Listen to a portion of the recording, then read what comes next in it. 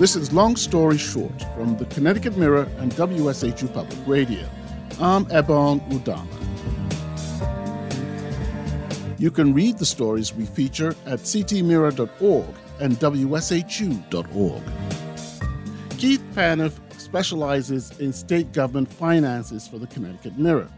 He joins us to talk about his article, Best or Worst of Times. The battle to frame Connecticut's finances is underway. Hello, Keith. Thanks for joining us.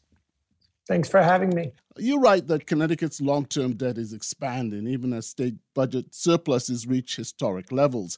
Could you explain what's going on, especially since you say this might create a problem for future taxpayers? Well, what has been dominating the headlines since about 2018 is that state government is running surpluses again. And don't get me wrong, that's a great thing. By the way, I apologize in advance. This is going to be one of those times we try to make a couple $1 billion seem small. It's all relative. We have probably about $3 billion in our rainy day fund, our emergency budget reserve, which is about equal to 15% of the budget. That's a good thing. But $3 billion is small against $75 billion in long-term debt that we had 5 years ago, and the $95 billion in long-term debt that we have now. And the problem is, while our annual budgets have been running surpluses, not the only reason, part of the reason they've been running surpluses is because we have been scaling back what we are required to pay into our pension funds. It's still going up, but not as much as it's supposed to. If I had to grope for an analogy, Ebong, I'd say it's sort of like you're taking out a loan from the bank and you're putting money in your savings account, and then you're crowing about how your savings is growing. Well, it's growing, but not necessarily in the best possible way. So while we have been running up budget surpluses, we have been refinancing our pension debt, meaning basically we've agreed to pay in less than we were originally planning to. But when you do that, that means future generations, the kindergarten classes all over Connecticut, when they get older, they're going to have to pay in all the difference, everything between now and the next 15, 20 years that we didn't pay in that we should have. They will have to make up that, plus all what the actuaries call the lost investment opportunity, all the earnings that we didn't achieve by depositing that money in the pension funds, because if you don't deposit it, you can't invest it. And my last point is they'll have to make up what we didn't put in, the earnings we missed, the earnings on the earnings, the earnings on the earnings on the earnings, and so on, compounded over 15 to 20 years. And that gets you into the billions of dollars. Wow. So how's this being used to frame this year's gubernatorial election, considering that incumbent Democrat Ned Lamont is the first governor to achieve the legal maximum rainy day fund allowed by the state? I mean, is that not something he can run on in November?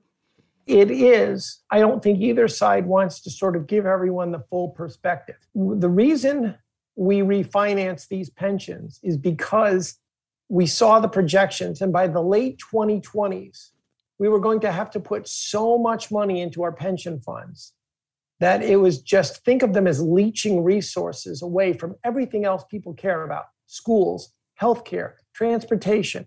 Instead of going there, more and more of that money would end up going into the pension funds. At some point, we knew we had to refinance them.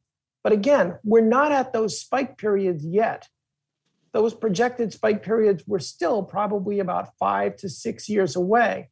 So what we did is we would go into the pension funds over the last few years. We'd look at those schedules. We'd reduce the amount we were planning to pay in the spike years in the late 2020s. Then, again, as I mentioned, ask taxpayers in the 2030s and 2040s to pay off everything we're not going to put in, plus interest. If we did that and just that, it would be okay. But while we were in the pension funds, smoothing out the payments in the late 2020s, we also said, we could use a break today. And since we're already asking our kids to help us with the late 2020s, they can help us with a break now as well. So then we turned around and we lowered them lower than they should have been for the years that we're in right now. That is the part that's harder to defend politically. The refinancing at some point was going to have to get done. It's the amount of refinancing we did that probably Governor Lamont and Bob Stefanowski are going to be battling about and trying to figure out a way to explain it to the voters. Now, you just mentioned Bob Stefanowski. He lost to Lamont in 2018, and he's likely to be the Republican challenger again this year. What's he saying? And let's talk a little bit about the fiscal cliff that is possibly going to happen when federal funding runs out. Okay. I think what Bob Stefanowski is doing is the same thing Governor Lamont is doing. And they're trying to give a very short version, which doesn't have all the perspective. You were very patient and let me run through all that. Governor Lamont will boil it down very quickly to, hey, we're running up big surpluses. And that's all you need to know. Bob Stefanowski will say, hey, do you know our overall debt has exploded and we'll be paying it off until about 2050? And that's all you need to know. And the truth is somewhere in the middle. What that means is, in the short term, is both people are going to try to see if their message, either in the case of Governor Lamont, makes people optimistic, or in the case of Bob Stefanowski, scares them more. I should have mentioned what that did give us is some more predictability in the budget. We know at least where the pain is coming, but we've only seen under this refinance system what good economic times look like with the stock market. Once we go into a real traditional recession where the stock market plunges, then we're going to see what a bad state budget looks like. We haven't seen that yet. As far as the 4 years, cliff, the past 4 years, it's been an up market all the way through. Correct. And just when you mentioned the cliff, right now, if the upmarket trends continue, that cliff is not that bad. That's been the market's kind of whittled that cliff down to a speed bump. As you point out, the budget we're in right now, the 2-year cycle is being propped up with about $3 billion in federal money. Believe it or not, the projected surpluses for the next 2 years will be enough to smooth out most of that $3 billion. When the federal money goes away, we'll have state money to replace it. If, however, and I don't know, you don't know, the war in the Ukraine, if, for example, that really gets the stock market to continue to correct and continue to plunge, you could see state tax receipts drop off very, very, very quickly. And by the way, when they drop off quickly, not only do tax receipts go down, but the amount of money you have to put in the pensions go up, because the contributions are determined by how the pension investments are doing. Well, they're all invested in the stock market. So it can turn very fast. Wow. So bottom line, it's the best or worst of times, depending on how you look at it. Thank you, Keith. The answer is both. You're welcome.